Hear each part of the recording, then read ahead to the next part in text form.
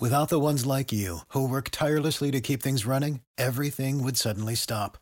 Hospitals, factories, schools, and power plants, they all depend on you. No matter the weather, emergency, or time of day, you're the ones who get it done. At Grainger, we're here for you with professional-grade industrial supplies. Count on real-time product availability and fast delivery. Call, clickgrainger.com, or just stop by. Grainger, for the ones who get it done.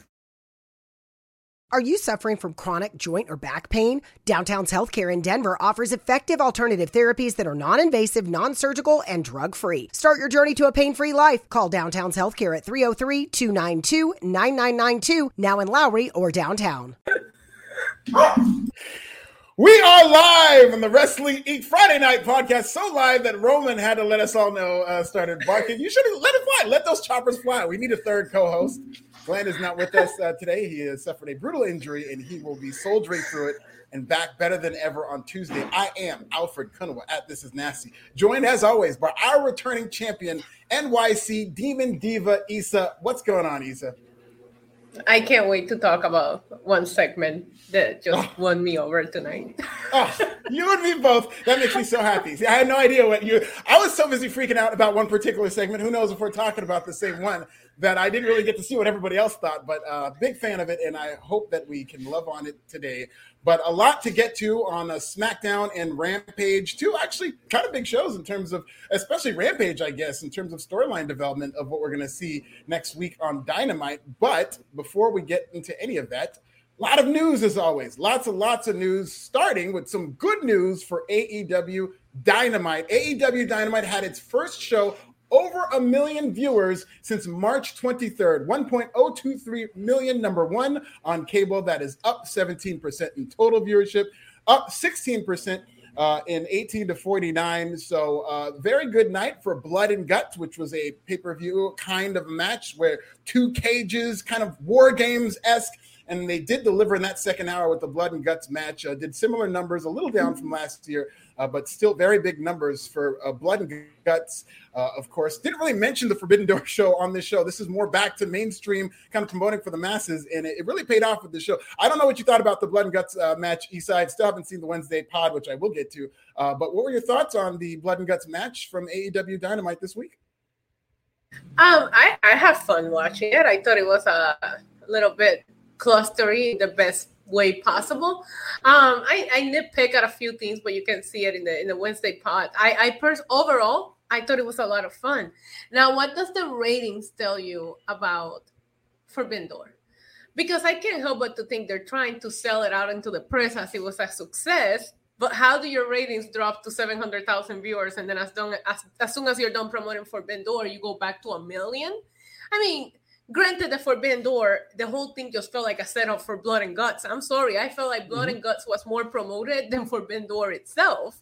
But I just feel like, is Forbidden Door a success or not? Because like you said, it was barely mentioned on the show. I had a few issues with that on Wednesday because that match took so long that it didn't give them time to kind of like discuss what happened on the pay-per-view. Not a lot of mention of Pac. You had a brand new champion crowned on this show, and he didn't even show up on Wednesday. You had Claudio make his debut. So if you didn't watch Forbidden Door and you tune in on Wednesday, and all of a sudden Claudio comes out, you're like, wait, what? But I'm happy that the ratings are. I had a feeling that if people didn't want to mess with Forbidden Door, they would just come right back after. And we'll see if they're able to maintain this, because I do feel like they have been setting up Blood and Guts for weeks. So I had a feeling it was going to pop a rating. Yeah, and that's what we've been seeing in terms of the last several shows promoting Forbidden Door. It just seemed like a third of their audience tuned out of it. And whether you want to call it a success or not, in measuring in terms of a business success and selling tickets and making money off a small audience, I think from that standpoint, it was a success. They did $1 million gate, didn't sell out the United Center. There were 2,000 tickets still there. But from a smaller audience, they were able to do a very good gate and able to do, on the lower end, pretty much the lowest, one of the lowest numbers on pay-per-view that they've done in terms of pay-per-view buys, but still from a small audience, able to make $5 million off that relatively low number. So very similar to NXT 1.0, where it's not necessarily a big television show, where it's a big mainstream massive show, but able to take that smaller audience who's dedicated to and purchasing, but not necessarily growing your audience. And I think we saw a telltale example this last month. We saw a lot of experiments, whether it's AEW doing 2 pay-per-views in a row, back to back, and also whether it's how their audience going to respond to a show like The Forbidden Door, which a lot of people, and this even in the Observer, I guess this week, was saying that a lot of people just didn't see New Japan as on the same level as AEW and decided to just kind of tune out,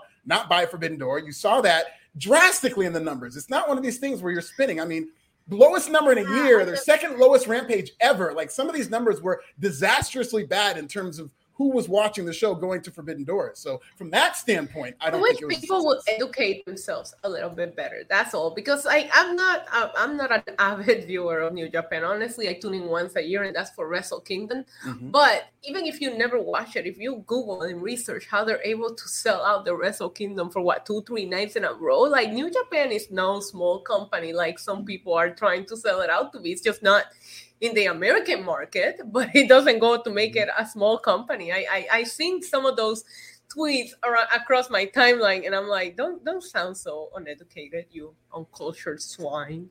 Anyway. Yeah, you uncultured swine. And I love New Japan. I'm a big G1 guy. G1 season's coming up, and I'm very excited for that. But the thing is, that was also crazy about Forbidden Door, not very good international numbers. So a lot of people in Japan, internationally. That threw me off. Yeah. So it was more geared toward, in New Japan in the States, predominantly, when you go to New Japan, like, to your point, it is a big deal company.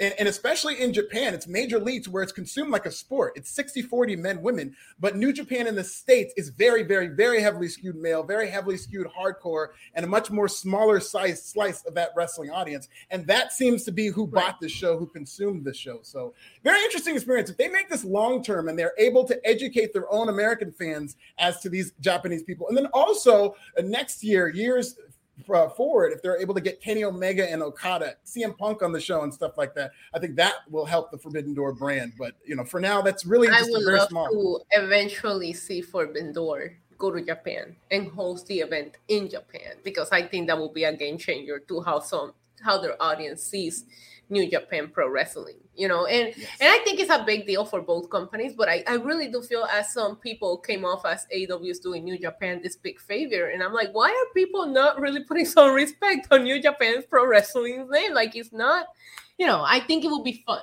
to see AEW go to Japan and host the pay-per-view there. Yes, absolutely. So those are the stats and the news from AEW Dynamite, and not all good news. As Adam Cole, I think we saw that with a very good show and a very excellent IWGP Heavyweight Fatal 4-Way that seemed like it was trending toward a great match until the finish really kind of ruined it, where Adam Cole seemed to have collapsed, and they went straight to the finish where Jay White got the pin. Something seemed to be terribly wrong, and it was, unfortunately, as Adam Cole, who was just coming off of an injury, his first match back, suffered what's called a very serious concussion. So there's no timetable for concussions, as everybody's different. But if it's being diagnosed as a very serious concussion, I don't think we're going to be seeing Adam Cole for a little bit there. But he did suffer a concussion. He was able to walk off on his own power at the event. So this is just going to be waiting it out, doing impact tests. And so not really a timetable, I don't think, for Adam Cole's return, he said. Let him take whatever time he needs at this point. I do think the injuries are going to start hurting, because these are some big names that we see down. And we still don't have a confirmation about what happened to Santana on Wednesday. I mean, I think Meltzer reported that they believe it's a torn ACL. That's 6 to 9 months. I don't know if that's what it is, but that's what's being speculated about. Santana is a world heavyweight champion here, singles, in one of the companies here in Puerto Rico. So they also have not reported anything in regards to, how he's doing and what's going to happen. But these injuries, man, like, I don't know. I feel like a lot of people are talking about, should they slow down? Should they not? I feel like a lot of these injuries happen in moments that you don't even expect them. A lot of times I've seen in the wrestling ring moves that I think somebody just died. Like when we saw Madcap, was it Madcap? Do you remember that? Madcap, yes. And he just got up and kept wrestling, and then you see a simple suplex on Big E, and he ends up breaking his neck. So it's just like, you never really know when these injuries are going to happen. But with Adam Cole, I think it was suspected that he was already working hurt. So why still go out there if you're, already working hurt? Just go take care of yourself, heal up so it doesn't get worse. Regardless, I just want Adam Cole to be okay. Concussions are scary and they can end careers. Yeah, absolutely. Especially in pro wrestling. I mean, we've seen it with Bryan Danielson, who was thankfully able to come back and be just as good. But to the point of injuries, yes, there have been a lot of injuries, not just in AEW, but across wrestling. We're seeing them in WWE as well. I think a big reason for that, and a reason why it's impacting AEW more, is because the schedules aren't as massive. It's really you're working once a week here and there, if that. Some people are coming off the bench after months in catering and working here and there. And I think doing that to where your body doesn't cauterize, to where you're not doing those live events and your body's not getting used to it, not only will that make you more prone to injury, but also the fact that they're not working as much as the WWE schedule, I think, hurts. The Young Bucks have said in interviews, like, some of their toughest matches when they're hurting the most is when they have to do spot shows where they have to just come and wrestle and then leave. That could have a jarring effect on your body. So I think that's what AEW is suffering through, especially because they go so hard and they have such an insane style that is very crowd pleasing, but will always lend itself to injuries. Shout out to Cactus J28 watching us over on Twitch for the shares. Appreciate it. Hell yeah. Hell yeah. Shout out to our fan, especially Cactus. I really love that we developed such a fan base in terms of the Wrestling Inc. family. Always love interacting with you. And then before we move on, of course, for those of you wondering, Booker T did weigh in on Adam Cole's injury. Of course, he caught flack as part of a fake controversy last week. And Booker T said, when that happened, that's wrestling right there. I don't want people to think it's anything other than that, wrestling. Shout out to Booker T, end quote, who weighed in on the Adam Cole controversy. And shout out to Adam Cole, one of the all-time good guys in wrestling. He may or may not have called me on my birthday, so shout out to Adam Cole. Everybody says he's a nice guy, and I always believe that. And I hope he recovers soon. He's one of their top stars.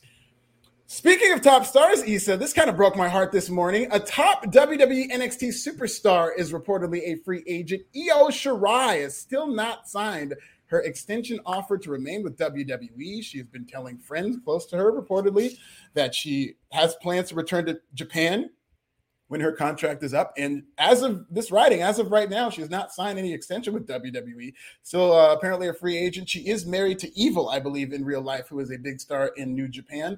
And she reportedly wants to go back when her contract is up at some time to spend more time with her family. What are your thoughts of Io Shirai possibly being out in NXT?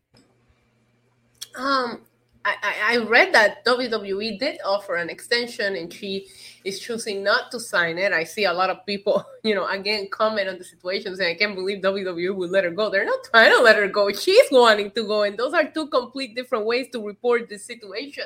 So she chooses to go. Listen, where am I sitting right now? Puerto Rico. Homesickness is a real thing. And sometimes you have to give into it. It's good for the soul. Yeah, absolutely. And that everybody's got their own situations going on. And what she does with her family and her happiness is obviously top of mind. But just selfishly, we just did that top women's champions. And I spoke very highly of Io Shirai and how dominant she was as champion, how great a job she did carrying herself as a champion, which is very hard to teach. There's a lot of little things that go into carrying yourself. Because it happened, Alfred. Smile because it happened. Don't be sad that it might be ending. Okay, that's good advice. I will not be selfish, but I really hope we haven't seen the last of Io. Dr. Seuss. Dr. Seuss. Oh, hell yeah. It really is. That sounded very poetic. I would have guessed quote the Raven. Who's that? The guy who wrote that. But that's great on Io Shirai. So hopefully wherever she goes, I'll support her. If she goes to Stardom, that'll be good for them. And she's one of the best in the world, legitimately, man or woman, one of the best wrestlers in the world. Yep, agree. And our final story, speaking of one of the best wrestlers in the world, this is going to piss people off. Logan Paul is signed with WWE, yes! And he's coming for The Miz. And it looks like he's signed like a full-blown, not necessarily a full-time contract, which I don't think he should be doing, but he will be working multiple premium live events through 2023. So Logan Paul, a part-timer. This is funny because now we're seeing WWE and AEW's philosophies at play, where AEW coming off the Forbidden Door, more of a hardcore wrestling zeitgeist. WWE, they're signing the NIL athletes and the ones with big TikTok followings. And this guy, Logan Paul, listen, I've never seen or heard a Logan Paul podcast, but I know who he is because he's that big of a deal. And oh my God, Impulsive. The podcast name is Impulsive, and it is great. I actually think I actually think the podcast is kind of like what changed his career. Logan Paul was a very controversial YouTuber. He was also like 19 years old when he was putting his vlogging content out there. So I think the podcast is kind of like what turned that around for him, and the boxing career also.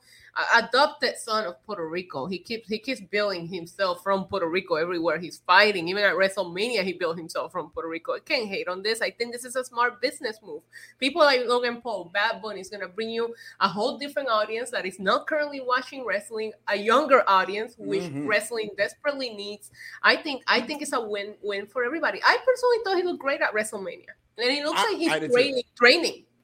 He looked great. And I'm not even saying for an athlete or for a podcaster, for a wrestler, he looked incredible. Yeah. The way he moves, he's clearly a good athlete. I think that even when he boxes, I saw the Floyd Mayweather fight. I thought obviously he looked awkward as a boxer, but he's got the type of athleticism that I think if he worked at boxing he was years, training. He could legit be a boxer. He was training here in the island with some serious names. I don't know if you know this, but we're pretty good at making boxers and baseball players. No, don't mean to brag, but Puerto Rico is known for those two things, and criminals. But that's beyond the point. We do make some good boxers, and he was training with some big names out there. So listen, I think he's dedicated, he's committed, and I just don't see him half-ass anything. He reminds me of a YouTuber podcasting version of Bad Bunny. Bad Bunny doesn't go into anything to just half-ass it just to get a paycheck. They go all in. So I'm really excited to see what he does. I think it's a great business move by WWE, and I like the guy. Yeah, and shout out to Puerto Rico. Shout out to Logan Paul. I'm very glad that he's doing this. I really think that he brings something to wrestling, especially as a heel character. I know that they have this weird obsession with making him a babyface. This guy gets more heat than anybody in that locker room, in either locker room for either company, because people just generally have decided they want to hate you. And that's something that not everybody's going to have. People are committed to not liking Logan Paul in ways that they are going to pay to see him lose. That's part of the model that made the Paul brothers millions of dollars through Triller, through their boxing ventures that they've made. His fights with KSI. Was I not telling you recently how these YouTubers are making mad coin, like crazy money, putting together these crazy like boxing matches that are all staged, but they're really selling and making good money out of them? And the money is coming from the fact that people are emotionally invested in seeing whether it's the Logan Paul brothers win or lose, mostly lose. And they're great heels. They really understand that psychology of pro wrestling, which is what you have to be a great, whether it's a great boxer. Look at the great MMA, UFC fighters like Conor McGregor, Chael Sonnen, Ronda Rousey, the ones who draw money, they all stole from wrestling. They all stole. Chael Sonnen, word for word, would do Bret Hart promos or a superstar. Like Conor McGregor will do the Vince McMahon walk every time he walked out to the octagon. Like that's where they get it from. When MMA, I always liked MMA and UFC. However, I do think it started picking up when they made the storylines. These press conferences will go crazy. Conor McGregor was a big part of that. Nate Diaz, Ronda Rousey. I missed that version of Ronda Rousey because Ronda Rousey was a savage when she was doing those press conferences for, to promote UFC. Brock Lesnar, but he went in there with wrestling experience, so we can't really, But that Brock Lesnar promo after his match, I'm gonna drink a Coors Light. How can you forget that moment? Come on. Get on top of his wife. Yeah, I mean, can you blame him? But anyways, it's good stuff. It's good stuff. I did see somebody in the chat say that to get out of this island, you have to. Usually I just take a plane. So I'm just saying. I want to go to the Puerto Rico. You're going to have to show me around Puerto Rico one of these days. Just come over. You don't even need a passport. Just your state ID, bro. It's the best. Oh, yeah. I'll be Bad Bunny and everything. Oh, yeah. He usually hangs out at the bar. I know exactly. Listen, it's not that I'm a stalker, but I know exactly where the man hangs out at, okay? Him and Roman Reigns, huh? Speaking of, did you know? Go on Twitter later and look at my nails. They are Calladita inspired nails. Ooh, I know you love that song. I know you love that song. That song single-handedly got me into Bad Bunny's music. So shout out to that song. Are you suffering from chronic joint or back pain? Downtown's Healthcare in Denver offers effective alternative therapies that are non-invasive, non-surgical, and drug-free. Start your journey to a pain-free life. Call Downtown's Healthcare at 303-292-9992, now in Lowry or downtown. And to shout to SmackDown, let's get into the event, the pretty legit go-home show for Money in the Bank, which is tomorrow. So Money in the Bank, they're having a Money in the Bank summit, a lot of trash talking, everybody running down their accomplishments.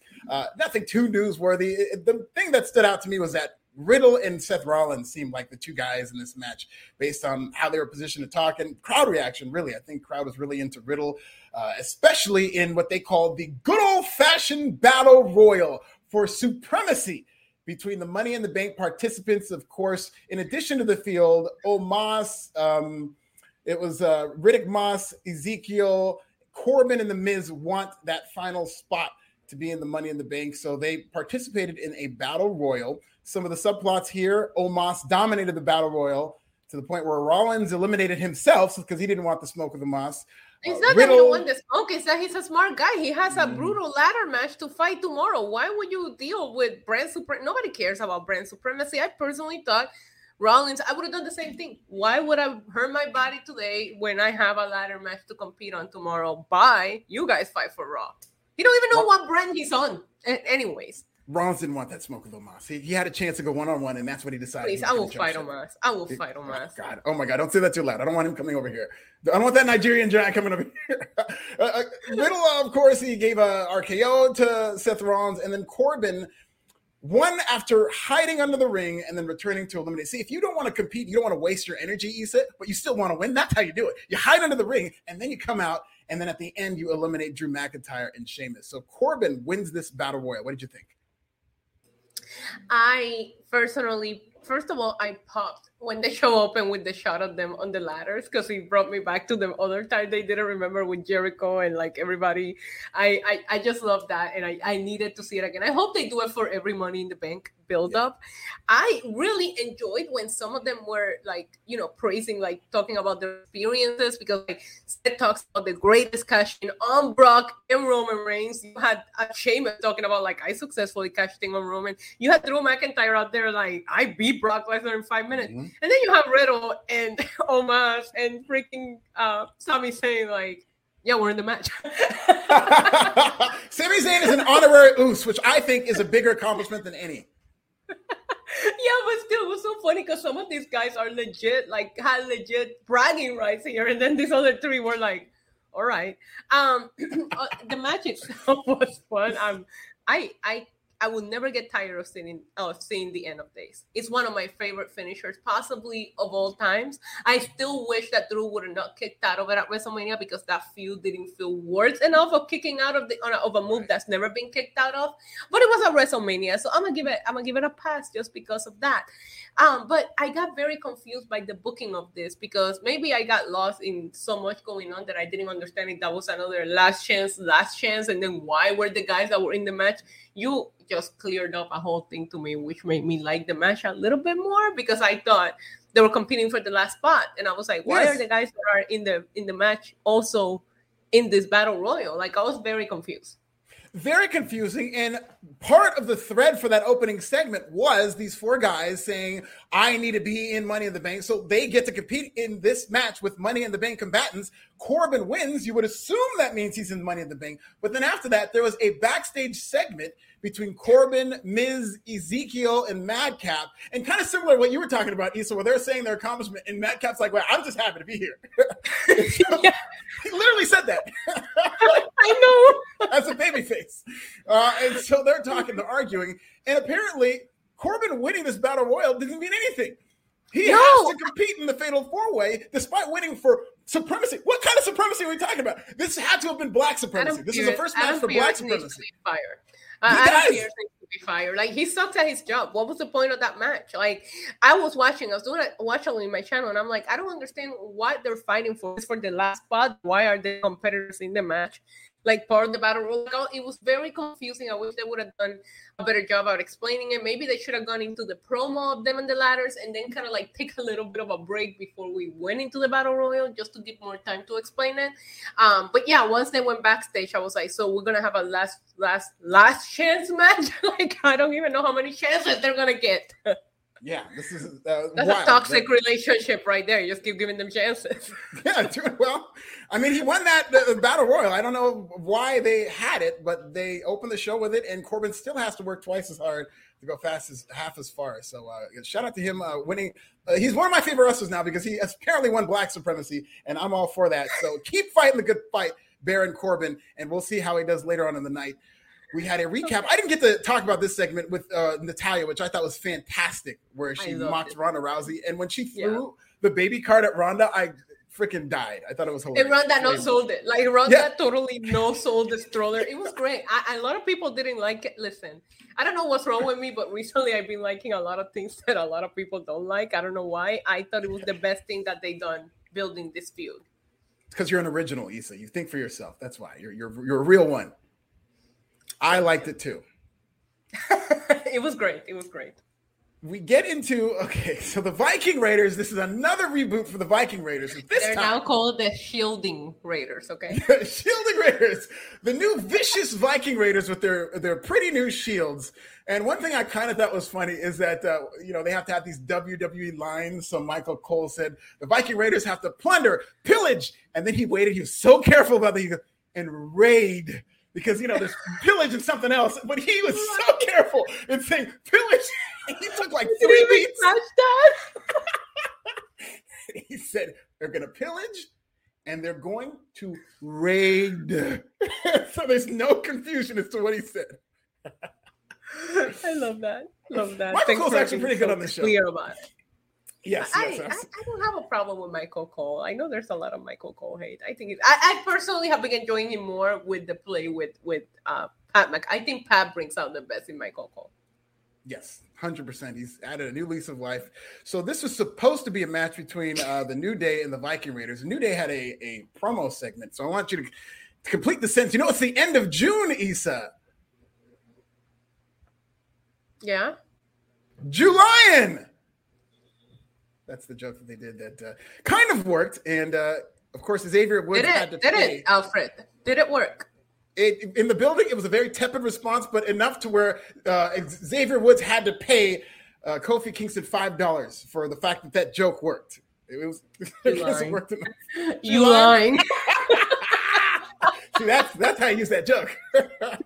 Nicely done, Issa. Thank you. You're a comedian, so I'll take it. Oh, no, you're great. Unfortunately, this match did not happen. New Day got jumped by the new Vicious Viking Raiders. That's how they were introduced, by the new Vicious Viking Raiders. Jumped to the New Day, used those shields to beat the hell out of them. So that's 2 weeks that the Viking Raiders have laid out the New Day, Issa. Do you think these are they just put makeup on the shields that they were going to use for the shield? Because you remember the rumors were that Vince wanted the shield to come out with actual shields. I feel like somebody was, maybe they were in the warehouse cleaning out because, they're building new offices.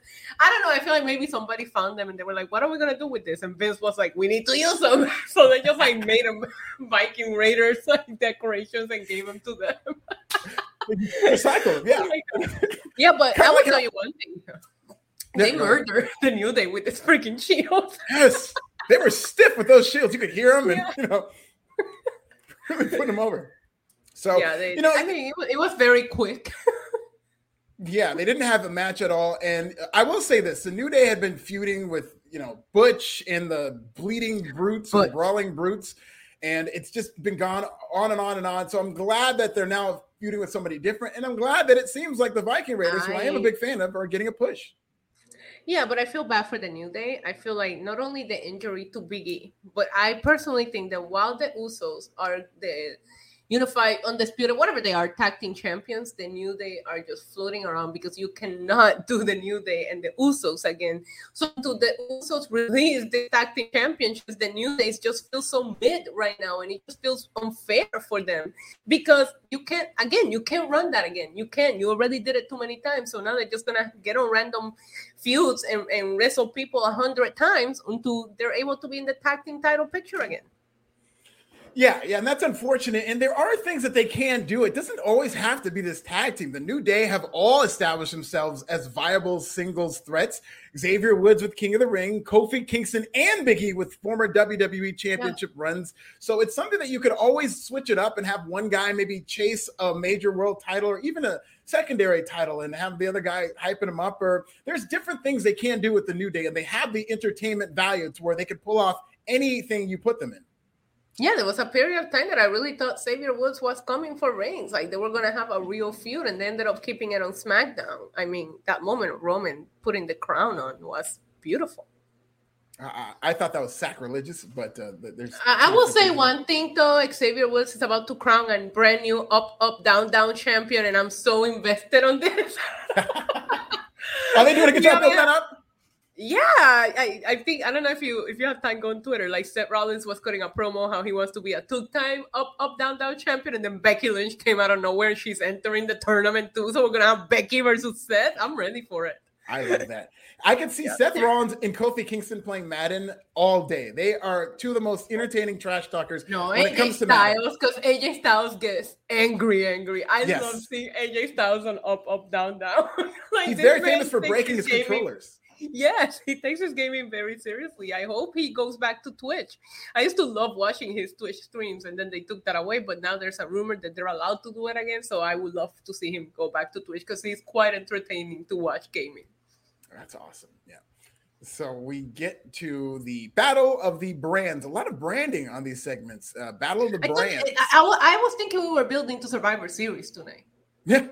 Yeah, a lot of gang warfare because they had the Raw versus SmackDown. The only time of the year you see them go head to head. Boy, is that not going to be true this year. Not that it's true any year, but especially this year because you had Team Raw versus Team SmackDown. Team Raw, Liv Morgan, Alexa Bliss, and Asuka ended up winning. There was a scary spot with Liv Morgan going to the outside of the suicide dive. My goodness, almost landed right on her face. But Becky Lynch was on commentary. Now, very kind of rough. Becky Lynch, so great. You thought she was great? I didn't think she was all that good. Like her and Michael Cole were kind of going back and forth, and it kind of. I think Becky Lynch is phenomenal promo, and I have seen her do very well on commentary before. But I just felt like she was kind of getting flustered here, and Michael Cole was ribbing her about it, and it kind of seemed a little off her game tonight on commentary to me. Yeah, but there was I don't know what the exact words were, but I don't know if she said they want Becky Lynch to come back, like they want a Twitter edit button, and I was like, yo, come on, that's a GOAT line right there. Yeah, big brainy Bex also she got over. The problem with Becky is like because she was flustered, she was talking so much, and there was so much back and forth. You have to pay very close attention because she'll drop some golden lines like that, but you have to be paying attention.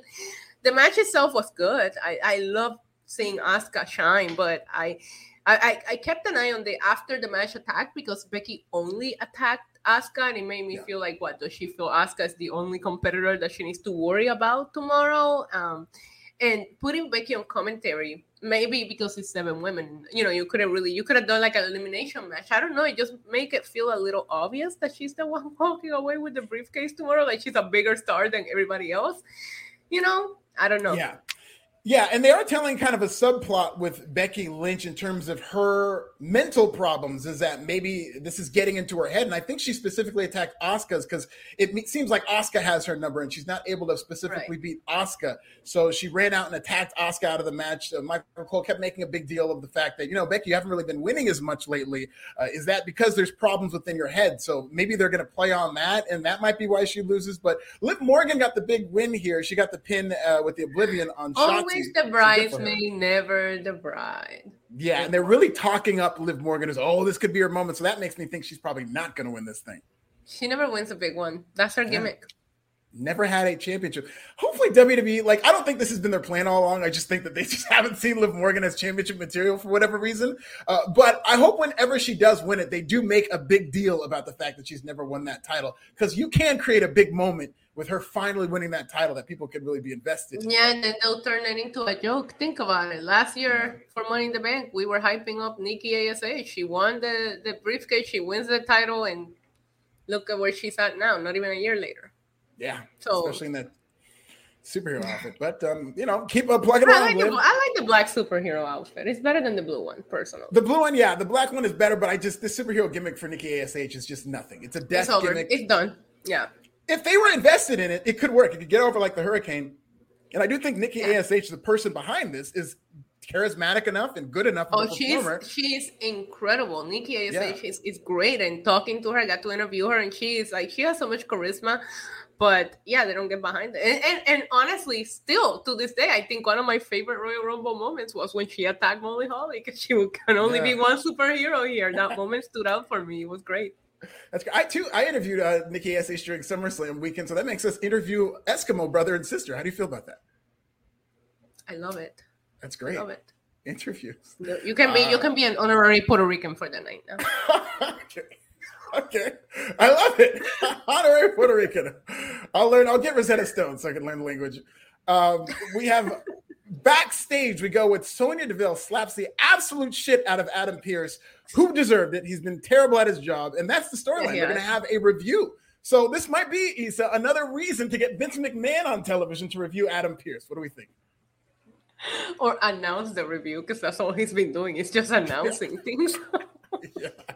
Adam, I think it will be long-term booking if Sonya Deville, who lost her position of power, is the one that gets Adam Pearce out of his position of power. I have never seen Adam Pearce as a position of power.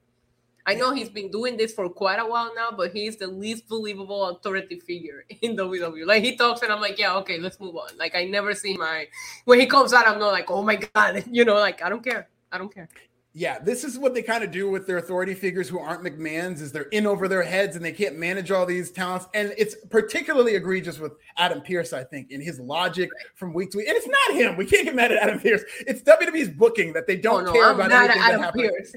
I'm mad at Adam Pearce, Alfred. Come on. Yeah, it's all his fault, but he's not good at his job. That character is terrible at his job.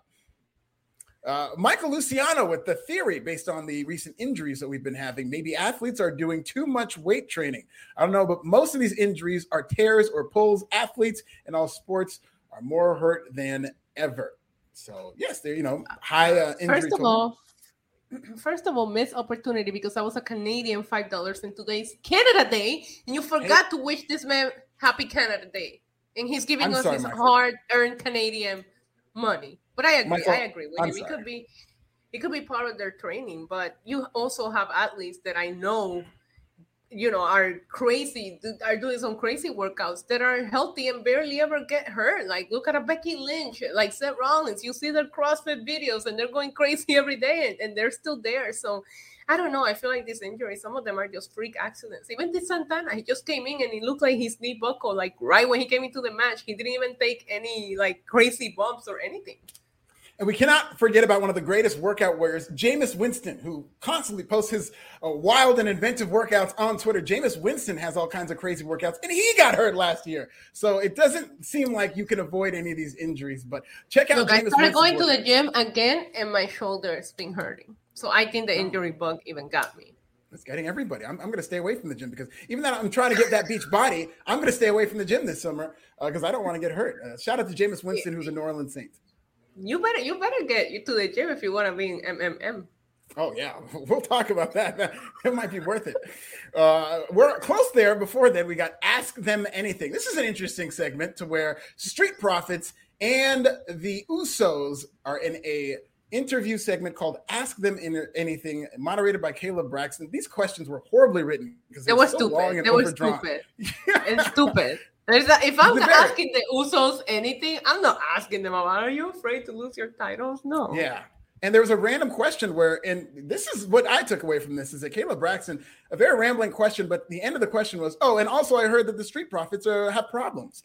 And it kind of caused a murmur, and it was kind of sitting there. And, Montez Ford said, oh, no, that's just a dirt sheet. But let me tell you something. Montez Ford, if you've seen him lately, has packed on the muscle. He looks like a completely different person.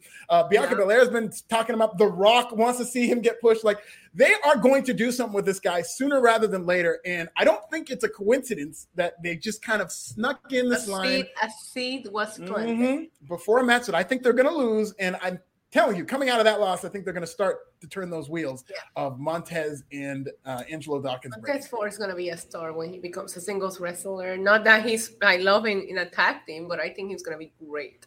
And I do think the added on muscle has really enhanced him. I noticed it a lot tonight. I was like, oh my God, when did this happen? There's been this picture floating around of a guy flexing, like just yoked with a cowboy hat. I didn't know I was just like, why does everybody that's Montez Ford. I had no idea until like 2 days ago that was Montez Ford. This man looks ready to carry that strap. Roman Reigns should be very nervous. Excuse me.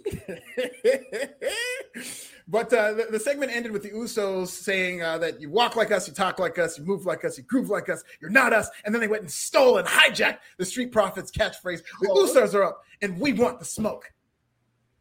Yeah, and the Street Profits, we the ones they stole each other's catchphrases. Oh, yeah. I thought the Ask Anything it was a stupid segment. When they were face to face cutting promos with each other is when I really started to enjoy this segment. Like, if you're really gonna do Ask Me Anything, like, why don't you ask the Usos? Where the hell has Roman Reigns been? Like, ask questions that people really want to know. Like, steer the like they did that with the Street Profits, but the whole "Are you afraid to lose your title?" question was so stupid that I was like, oh, this segment already lost me. But when they were face to face cutting promos on each other, I love both of these teams on the mic.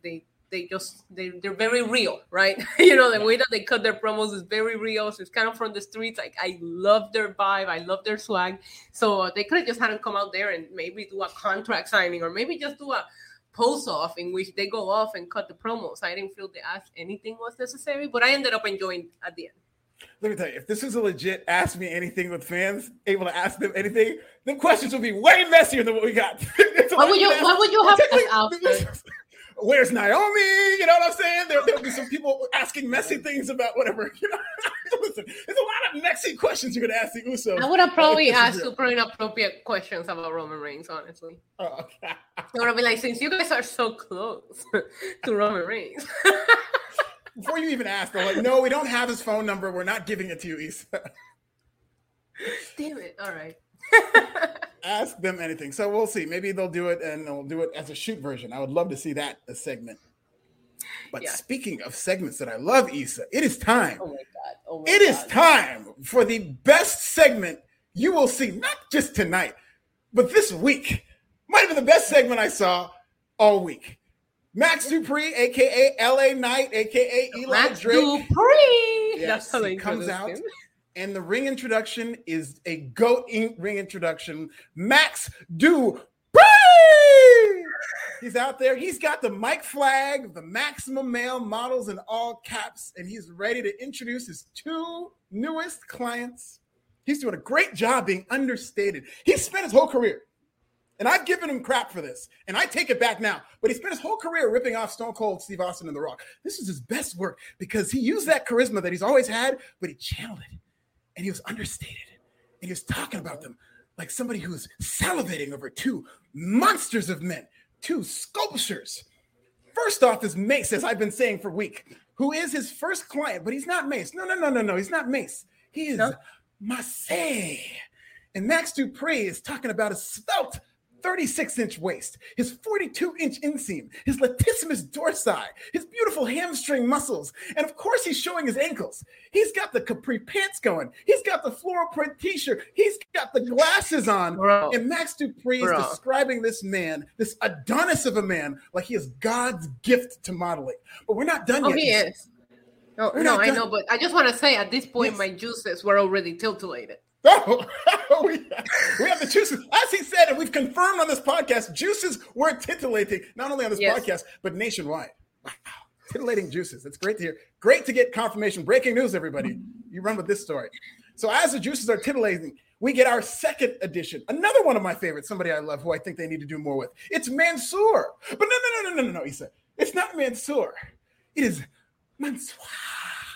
He's Mansoor, and he's got the cross-body fanny pack, a man after my own heart. He's got the capri pants going. He's showing his ankle. He's got the beautiful beard that's symmetrical, and the juices are titillating everywhere. This is a new Maximum Male Models. Now, listen, Issa, I don't ask for much, okay? I don't like asking people for much. I'm a male Cancer. We like staying in our little hermit crabs with our little circles and not really getting out of that. I would like to enter a new circle. Please. Let me join Maximum Male Models. That's what I want, okay? I haven't really shaved. It's usually more trim than this. I'm easily the most handsome man in all of wrestling media. Let me be an honorary member of Maximum Male Models. I am begging you. I liked it that much. Issa, let's get your thoughts. I'll be right back. I'll be right here with you, but I'll be back in 10 seconds as we get your thoughts of the greatest segment of the night. 10 seconds, he says. He says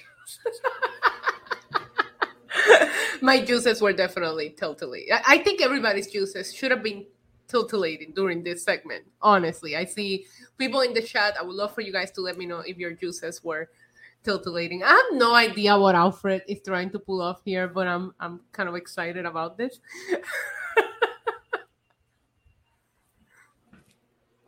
Oh, Thomas, that's not fun. That's not a fun question to ask the Usos during the Ask Me Anything.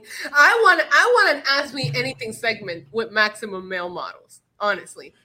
I do too. Maximum male models. Just a quick outfit change. Has nothing to do with anything. But of course, this is a floral printed shirt and a crossbody. Let me see the crossbody. Oh my God, Alfred. Brought to you by Champion. Of course, I got this whole outfit at the Amazon Fashion House on Amazon.com. You belong. Let me tell you something. In case you didn't know, Maximum Male Models is a real website. You definitely need to get on that website and put your application. I checked it during my stream. It really is a website. I love this segment so much. First of all, to make it as a supermodel, you need height.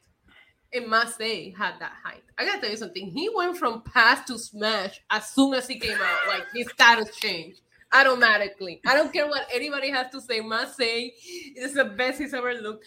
This man has had a very odd career. Completely off topic from the segment, but what an odd career he has, from an announcer to Retribution. Now keep him here. He has peaked, and this is where we need to keep him. Now, man, Swa, I was not expecting. And I gotta tell you something. He understood that his weakness is, I'm gonna look Matt Short next to Massey. So this man was making love to the camera. And that will help you make it as a supermodel as well. If you don't got the height, you just gotta got that sex appeal. And he had it. I loved everything about this segment. I wanted to hate it. It came to the point that I was like, I kind of want to hate this because I don't understand why I'm enjoying it so much. Go on Twitter. My reaction is all over Twitter. I started playing RuPaul Supermodel. I was dancing. I was loving everything going on. Check it out on Twitter because I know I'll get copyright claim and I'll have to trim it out on my actual watch alone. But I thought this was great. And I think a lot of people are reacting a lot more positive than I thought, because I was like you, Alfred. I was like, I'm afraid to open the TL because they're going to take all the fun away that I just had. But that wasn't the case. A lot of people were really, really loved this segment. And shout out to Max Dupree, because I really do think him narrating and Pat's reaction, like Pat's commentary. Yes, Pat McAfee's also going to make this a great gimmick because he was great in the segment. Yeah, it felt very Ezekiel. Like, it brought me back to when Ezekiel came out and you're like, that's Elias. What the hell is going on? And Kevin Owens made it work. Now I'm a little over it, so I hope that doesn't happen to this. But it felt like one of those segments that you're like, this probably should have not worked out. But this is working. So please do not mess this up next week. Like, keep it going. I don't know if it's going to add, I don't mean to break your heart, Alfred, but it's MMM. And we have 3 M's in the fraction now. So I'm not sure if there's going to be room for any more. No, it's okay. We can put an M. I'll join the faction. It could be A. It could be MMMA. So we can add Alfred. And it's not Alfred. It's not Alfred. It's Alfred. Oh my God. So somebody, this is funny. Somebody in my chat, because I was doing the watch along, and they said next week they'll start calling Ciampa champagne. That's good. I don't want him taking my spot, but that would be very funny if he did. I just want to say, if Max Dupree ever decides to add females, I don't have a problem with it being male. Okay, women have been objectified for long enough in WWE television that it's time for somebody else to take that role, and I'm here for, especially for Matt. Say, call me. Yeah. But anyways, if he decides to add females, I'm tall. For a Puerto Rican, I'm tall. You know. What would be the name, Issa? What would be the maximum male model name, maximum female model name for you? I don't know, because my name is already 3 letters long. So how can you spin on that? I don't know. I like that. But no, like legitimately, I loved everything about this segment. I want to go back and rewatch it. Yeah, me too. I'm definitely going to. And Maximum Male Model, she's right. It's actually a legit website. I am currently, full disclosure, I am represented by Pacific Talent and Models, but only as a comedian and commercial actor. I confirmed with my agent, Jeff, that I'm only the talent. I'm not a model there. So I can be represented by other agencies if Maximum Male Models will have me. Please represent Alfred as your newest member of Maximum Male Models. You will not be let down. And they look good. Like, you could tell they consult with like an actual fashion person. It's not like Vince McMahon's idea of fashion. They look perfect, especially Massey. Listen. Yeah. All 6'8" of me, so like that. Yo, that waist, that the ankles were beautiful. I mean, everything about this was incredible. I love it. The show peaked. The night peaked after this segment. The night peaked. I couldn't move on from after. It's like that's all I wanted to talk about. Absolutely. So Maximum Male Models looks like they're off to a promising start. Then we get to the main event. Of course, Baron Corbin, Happy Corbin, who now has to compete again after winning the Battle Royal, and he's competing against Zeke, and Miz, and Madcap Moss. And of course, Happy Corbin hit your finisher, the End of Days. But yes. Madcap Moss stole the victory over Zeke and won the match. So Corbin seemed like he was in line to get that last spot. Madcap stole the win, so he gets a spot. And of course, they're still building up Happy Corbin versus Pat McAfee. So your thoughts on the main event and a potential feud between Happy Corbin and Pat McAfee while I change back. Okay, no problem. So I personally thought this was a nice surprise, you guys, because I was going based on the booking of last week's show, in which we saw the speculation that Drew and Sheamus were out of the match, and then they had to win another match, and they ended up staying in the match.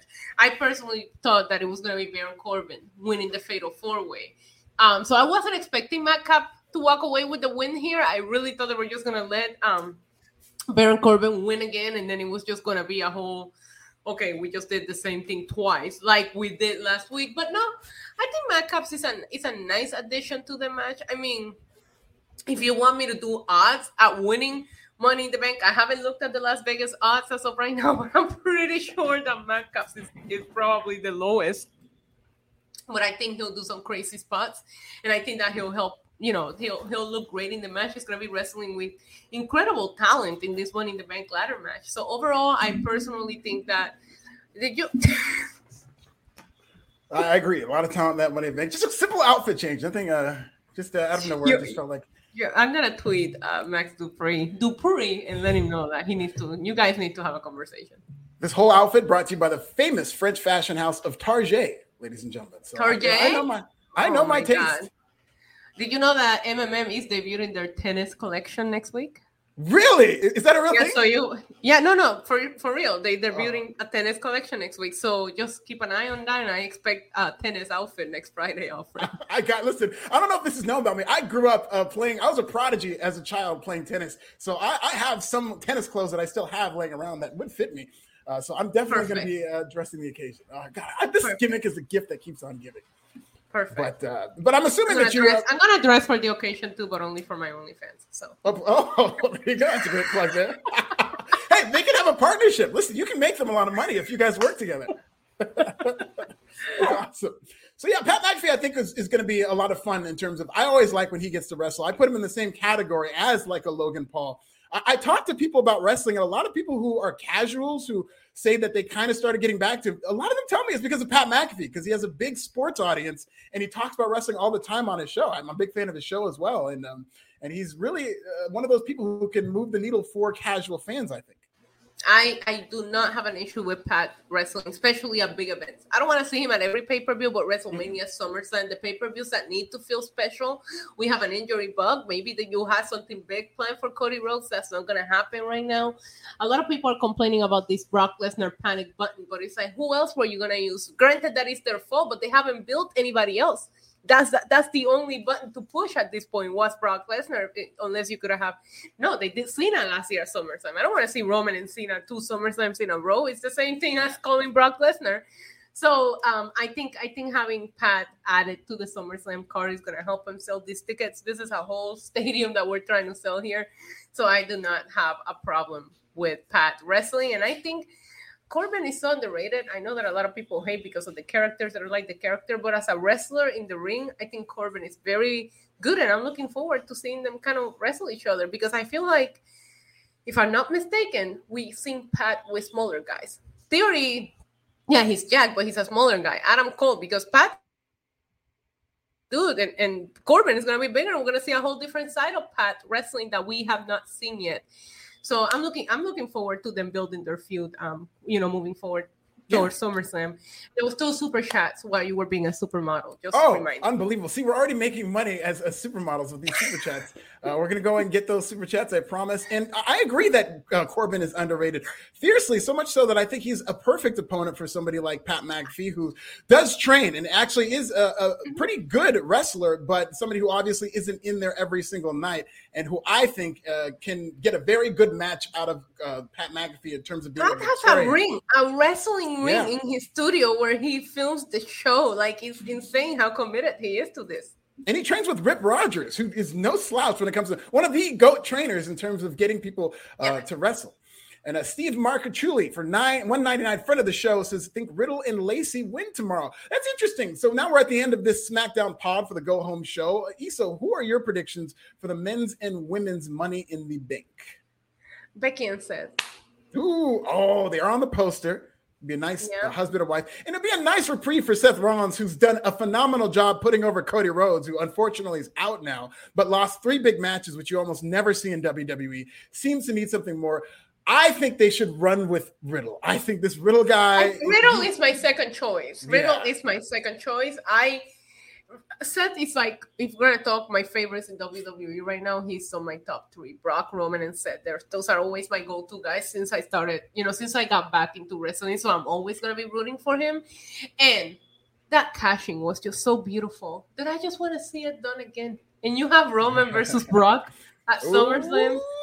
Come on. And this is a different version because it's a last man standing match. What if he intersects himself into a last man standing match? How is it going to work? Like, I'm very curious. I want to see it over. But Riddle will be my second choice, and for the women is Asuka. Oh, I like that. And I haven't even thought about that potential in terms of you are pretty much setting up the same scenario of Seth Rollins completing the heist of the century, which, now that I think about it, might end up where Seth Rollins tries a heist of the century and gets Superman punch and Roman Reigns gets his revenge. I could see that happening, but that would be a really cool callback. That's Heist of the Century Part 2. That'd be really cool. Yeah, you have to remember this, like, tribal chief has really fixed a lot of his wrongs, right? Like, granted that he did beat Cena in the first match that they had, but remember their promo battles where everybody thought that Cena just, like, crapped all over him, and then now when Cena came back, he kind of like held his own against John Cena. So I feel like Roman has also done a really good job at like righting his wrongs from his original the big dog run. And I think one big wrong was like losing the very first main event of WrestleMania. So I think that Roman will be ready for Seth to pull something like that. But Seth has Roman's number. Roman has not beaten Seth. Remember, at the Royal Rumble, Seth won by DQ. And just the mental games that Seth was able to get into Roman's head during that feud towards the Royal Rumble. So I can also see him stumbling here, like not understanding what to do. I think it's a very curious situation. What happens? You don't want to beat Brock again. I feel like you're in a weird situation because Roman beating Brock again. Brock kind of like losing all over again. Does Brock wins and then loses to Seth? Like, this could go so many different directions that I like the idea of that scenario. But there's also an untold story with Matt Riddle in that match and him and Roman taking out Randy that I can see Riddle being the next person. And last but not least, it could be anyone, because if they're invested into Roman, this could go on to be a failed cash-in and they're just give it to someone just to give it to someone, which I hope that's not the case. Yeah, me too. I'm not a big fan of failed cash-ins. They have protected the briefcase in the grand scheme of thing where 85% of people have won, so that's good. I just think with Riddle, I mean, they did that giant number for SmackDown 2 weeks ago, and a lot of people thought it was just the Vince McMahon scandal. Vince McMahon was on for the first 5 seconds of that show. And then the second hour is what did the number. And that was that match between Roman Reigns and Riddle, which Roman is obviously a star. But a lot of times with these Roman Reigns title matches, they do good numbers, but everybody knows Roman Reigns is going to retain. Should have been on Money in the Bank. That match should have been. Yeah. It should have. It did almost 3 million. This is unheard of. It did almost 3 million viewers in that second hour, and that's not all Roman. Like, Roman is a big star, obviously. Oh, it's all Riddle Roman. Too. It's all Roman. You can think that, and Riddle. Roman was a big part of it, but that opened a lot of people's eyes, I think, to the fact that Riddle is starting, because they're investing in him. People are invested in him. You saw it tonight. He was the most over guy in the match, and they eliminated him early, which I didn't think was a good idea. But I think they need to really kind of start pulling the trigger on Riddle to be in this main event scene and see what he does as champion. I agree. And then Liv Morgan, actually, I'm crazy enough to nominate Liv Morgan. I think she's going to win the women's Money in the Bank. But We'll see about that. Okay, Alfred. You just got fired from MMM. Oh no, don't say that. That breaks my heart. Stellar Justin Lopez, friend of the show, and my drinking buddy here in Inglewood. We're going to be at the corner bar for WrestleMania. Rick Martel, Tyler Breeze, and hell, even Sylvain Grenier did this gimmick better. Oh, come on, Stellar. No. Marseille, I should have read this before I posted this. Marseille looks like if you ordered Velveteen Dream on Wish. Velveteen Dream Witches. I'm sorry. No. I never looked up Velveteen Dream and went, oh, okay. And tonight Marseille got the, okay, He did look. If you're going for, I don't know if they're going for female viewership, what they're doing here, but Marseille looked the part. Yes. Okay. A lot of couches. A lot of couches are going to need dry cleaning after this. Oh, yeah. Juices were titillated. Oh, titillated. And, he does look better with this clean shaven. He really does have that model look. Because I remember him as Mace, this, big, imposing giant from Retribution that really didn't do anything for me. But he does have the model look. I think both of them Listen, there was something. There was something because when they had him as a commentator, he was clean. He was wearing the suits and he didn't look like he looked tonight.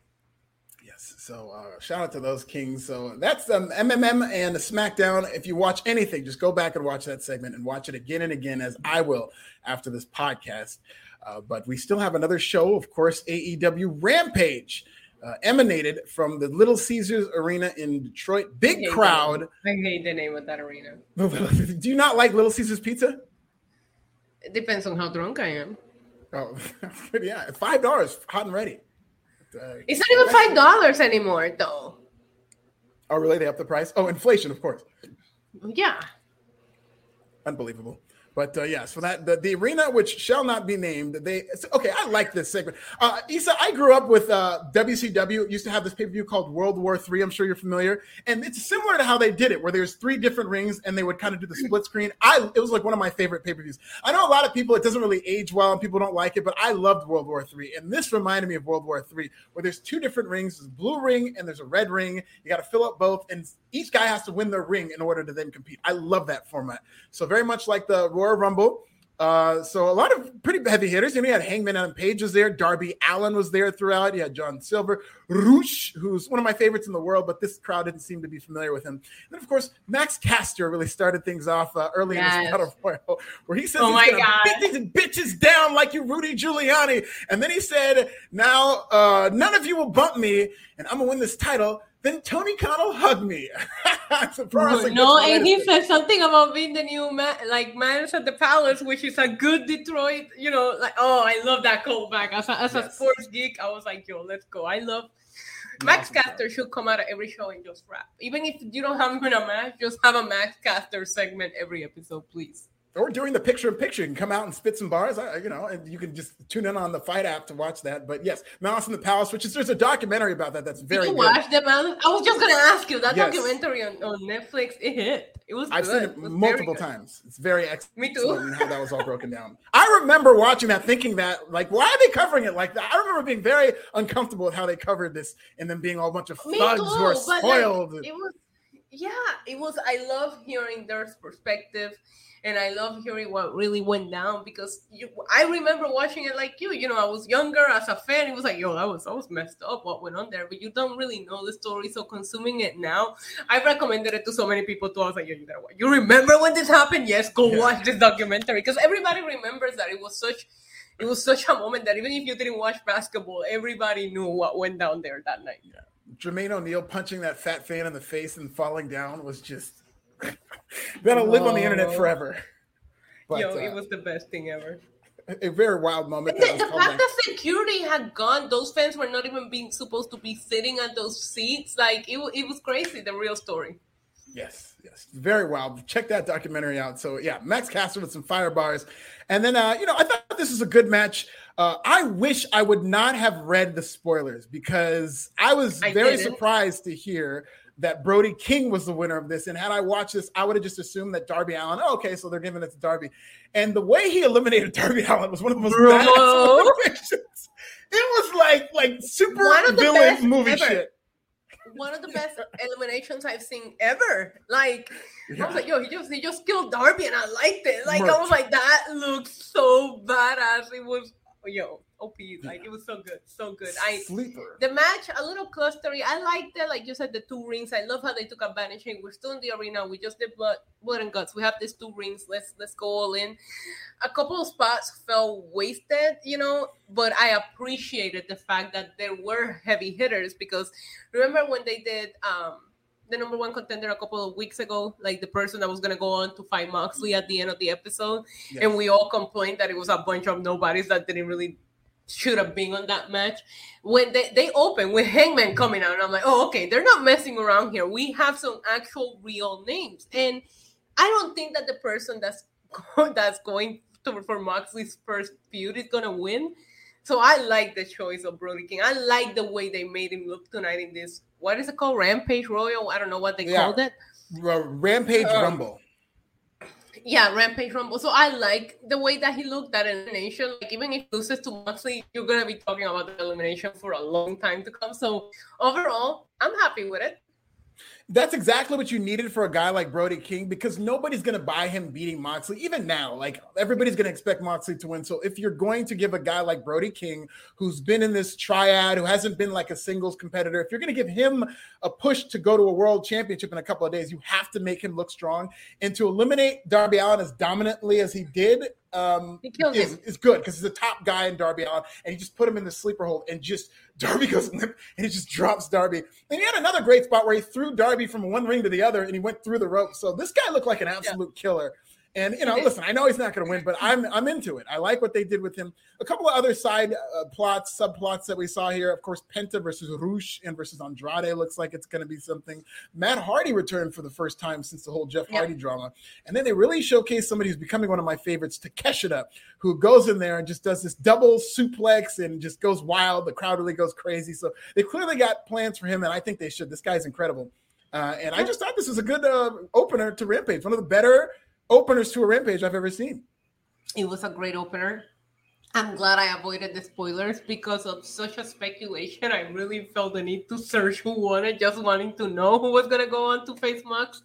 But I managed to stay away from it. I have to mute a lot of words on my timeline to avoid a lot of spoilers. But overall, I like the way that they did it. I'm happy for Brody King. He had a moment, and that's the whole thing. You have to have moments that people are going to talk about, and he looked great. Absolutely. So Brody King, we're getting him against John Moxley on AEW Dynamite for the interim title. And Peter Bahi, friend of the show, says Pro Wrestling Bits better than AEW Rampage. He's absolutely correct. YouTube Pro Wrestling Bits. My latest bit is about Tony Khan's hugs and the controversy that surrounded that. So YouTube that and then try to give Tony Khan a hug, because he's a huggable man. Would you hug Tony Khan? No, I would not. Oh, of course, all the love for the number 1 wrestling channel in all the land. Of course, I'm number 2. But what's better than Pro Wrestling Bits and Rampage is at NYC Demon Diva. Follow her at NYC Demon Diva with the 1 on Twitter. And then, of course, the NYC Demon Diva page on YouTube. Best reactions in the game. Unbelievable. I would not hug Tony Khan, but I would definitely use his hugs as a meme, which triggers a lot of people when I'm just lighthearted. Like, I tweeted a picture of him hugging Cesaro, and I put Bad Bunny's new album. Like, that's a lighthearted joke. That's, like, I'm not making fun of him. That's how I feel about the album. If I could hug the music, I would.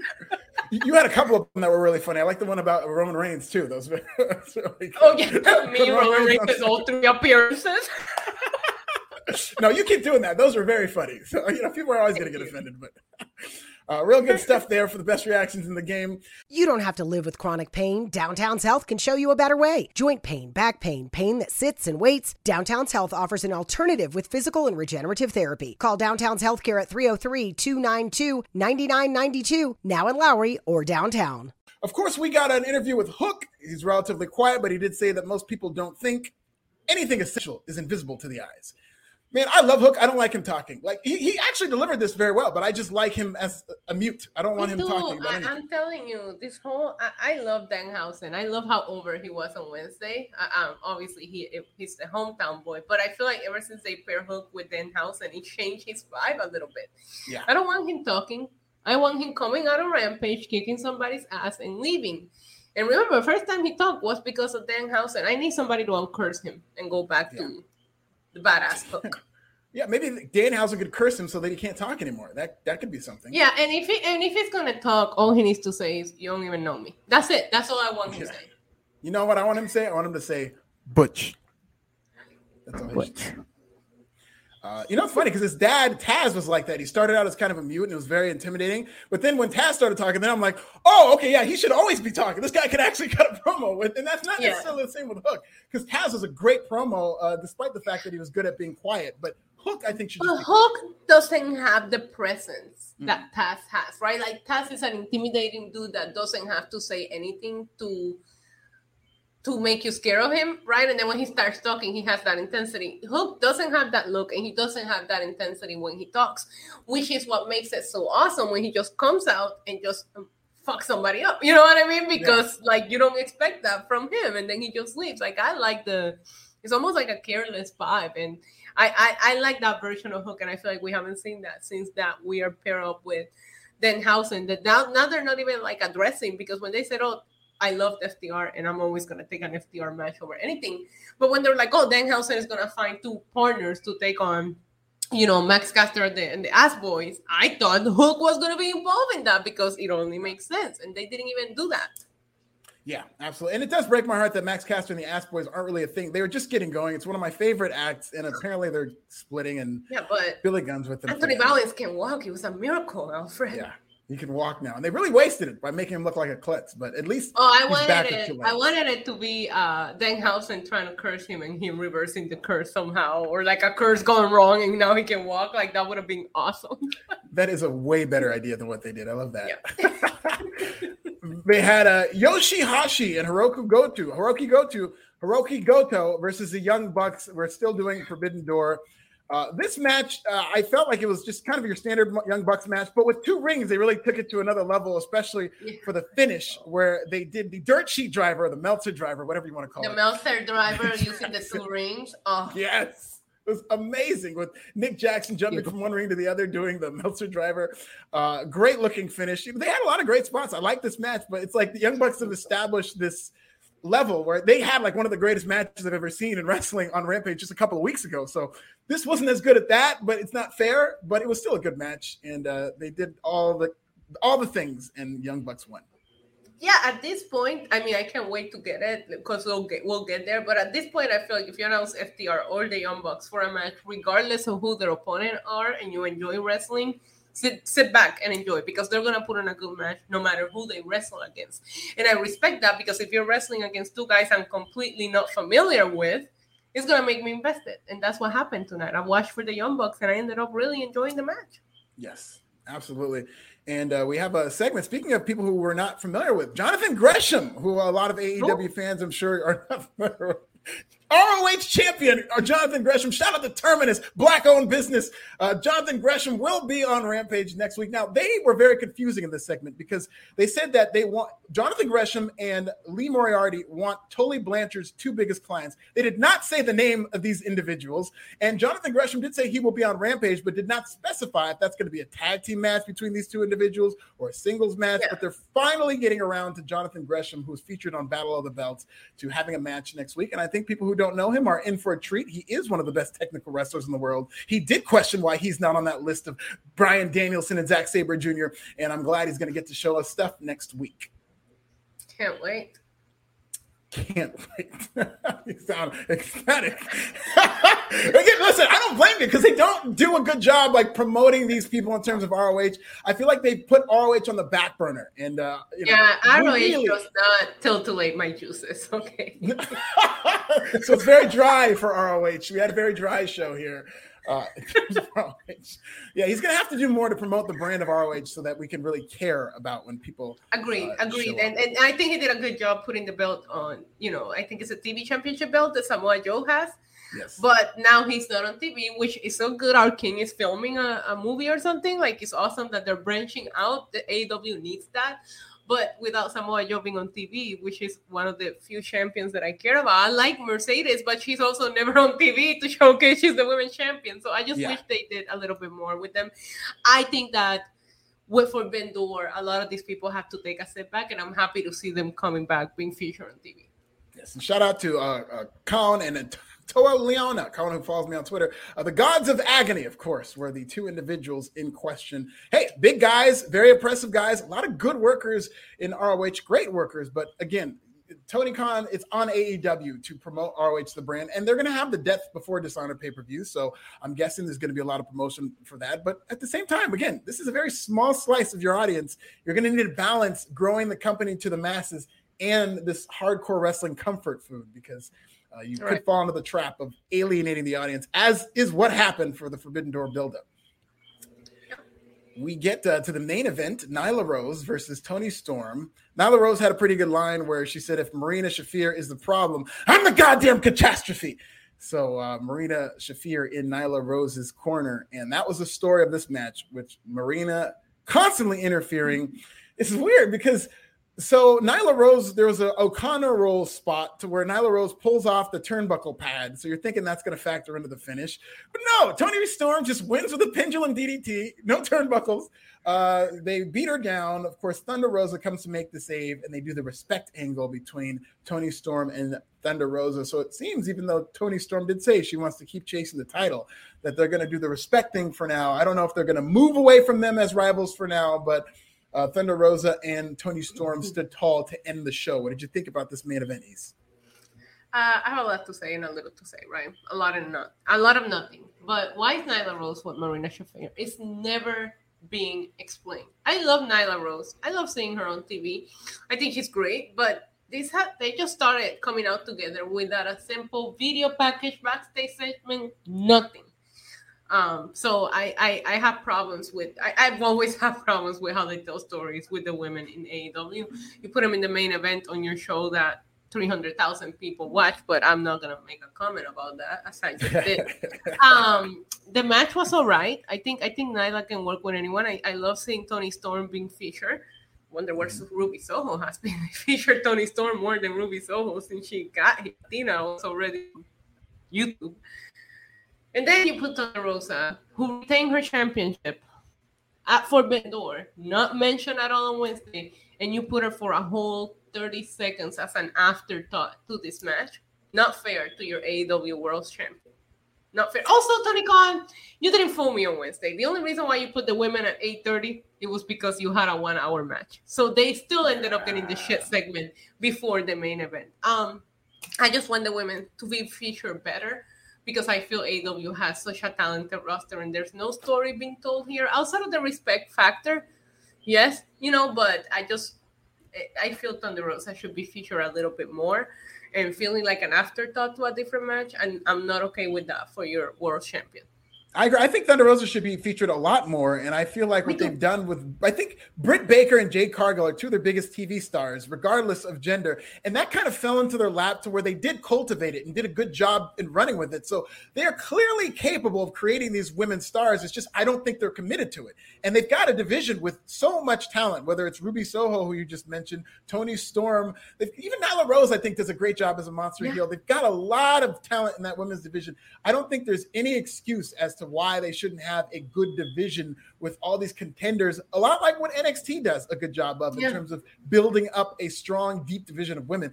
AEW is far away from that, despite having the pieces. So that's why it stands out so much. Your biggest names in your men's division are coming down. Wouldn't this be the perfect opportunity to start doing more with your women's division to kind of like fulfill a little bit of the holes and the plots that you're having on your stories? I'm just saying, I just want more. I see so many people on my own channel, I have discussions like talking about like, well, if they really Sasha, she should go to AEW. And I'm like, no, what are they going to do with her over there? Yeah. Put a product that will make somebody at the level that Sasha Banks is say, okay, I'm going to go over there, because if I'm Sasha Banks and I'm looking at this, I'll be like, I'm better off just sitting here collecting my money and having fun. Yeah, keep getting them checks. Sasha Banks, and this is what you can say about a lot of people in AEW. Even Athena, we're seeing this already with her. Great debut, big pop, and then slowly but surely, sometimes violently quickly, you see them flame out and go away for a while, and they don't really have the follow-up. It's a great debuting company. Yeah, but Athena and Jade are having a great feud on Twitter. It shouldn't take Twitter. They shouldn't be building these fields on Twitter because they don't have TV time, So I just want more for the women, and I feel like now there's opportunities. Forbidden Door is out of the way. You put Thunder Rosa and Toni Storm in there to be politically correct and have a woman smashing the card. Like, I don't care what anybody says. I'm not leaving that theory. I'm sticking to it. So, okay, we're done with Forbidden Door. Let's put the women in a better spot, because your guys are all going down slowly. So this is a perfect opportunity to say, okay, let me showcase this. 100%. And maybe they might need to do a tournament, because I find that they do the best job in putting women on TV and having them wrestle and having to come up with stories when they're doing these tournaments. I think that was very intriguing between Chris Statlander and Ruby Soho, where they had a chance to really make Chris Statlander the star, because people were starting to get upset that the former WWE person's coming in. And that's something that you could really build on within the women's division. Statlander with Athena. And that's going to completely outshine what you're doing with Athena, because everybody's behind Chris Statlander now. So you should have never pair them up. Like, you should have never paired them up. Absolutely. And they had a chance to run with some type of story coming out of that tournament, and they've just gone back to defaulting and making her just kind of the background. And I just think they're doing him a disservice. So and I also think that you could book better things as far as promo. Like, I don't know how the creative is working for the women. I know Big Swole said there isn't really a lot of creative help for the women, but I personally hated the promo that Athena cut about how sexy Jay dresses and this and that. It's like, no, this is 2022. Women can dress however they want, and nobody's going to judge them for that. Right. Pick on her for her talent. Pick on her because she only has 33 matches under her belt. Don't pick on her because if I look like Jade, I'll never have clothes on. Honestly, you will have to be like, please get dressed. So it's like admit it. I feel like any woman will look at her man and go like, why are you even dressed? Like, it's perfection right there. So I just didn't like that. And it felt very like, oh, I'm so sexy. Like, it felt very Mean Girls 2002. And it was like, we don't need those kind of promos anymore. Like, let's talk about each other's talents. Let's talk about, And they did that on Twitter. If you look at their feud on Twitter, they're going back and forth about like, you got fired, you come here to prove yourself, and you only have to like their Twitter feud is much better than whatever it is that they're booking on television. Same with Ronda and Natty. Like, there's Twitter is great. Exactly. And Jade is fire on Twitter. Her and Britt Baker have gone back and forth and had some pretty heated debates on Twitter. And if that's what it takes, and AEW just maybe they need to just feature on Twitter and you show the graphics. Maybe that's what they need to start doing if they can't write these storylines, just showing what they're doing on Twitter. Take an hour of your YouTube channel that you want to put so much product on and do some kind of like the bump. I think the bump, I know a lot of people don't watch it, but it's great. They kind of go over what's going on in the company, the storylines. They feature tweets, not only from the wrestlers, but the fans. They're wanting to make the fans so happy. Like, add something to your programming where people can see that all of that is happening. Absolutely. Well, that is your show for Rampage and SmackDown. Pretty good for both. I thought both had their moments. Each had something on the show that I really, really liked. Of course, more so on SmackDown, but Rampage had a great Rampage Rumble. Maybe not great, but it had a very entertaining Rampage Rumble then. And the two they murdered Darby. Like, we got to check on Darby, man. Seriously, we got to check on Darby, because not only that, he got thrown around in that ring too. But the two ring setup is always fun. So I thought it was a fun show, and I hope this is an annual thing. After Blood and Guts, I hope they always do a Rampage Rumble, because I think that format really worked. Yeah, me too. I enjoy the shows tonight, especially the male models. Absolutely. So shout out to Maximum Male Models. I will be watching and applying right after the show, and I'll keep you updated on my status. We will see you Tuesday for at NYC Demon Diva. I am at This Is Nasty Alfred Kunawa. Good night, everybody. Don't let being treated for pain be a pain. Come to Downtown's Healthcare, 950 17th Street in Denver. Find out how to reduce pain naturally, without surgery, without drugs. Call Downtown's Healthcare, 303-292-9992. Now in Lowry or downtown. Without the ones like you, who work tirelessly to keep things running, everything would suddenly stop. Hospitals, factories, schools, and power plants, they all depend on you. No matter the weather, emergency, or time of day, you're the ones who get it done. At Grainger, we're here for you with professional-grade industrial supplies. Count on real-time product availability and fast delivery. Call, click Grainger.com, or just stop by. Grainger, for the ones who get it done.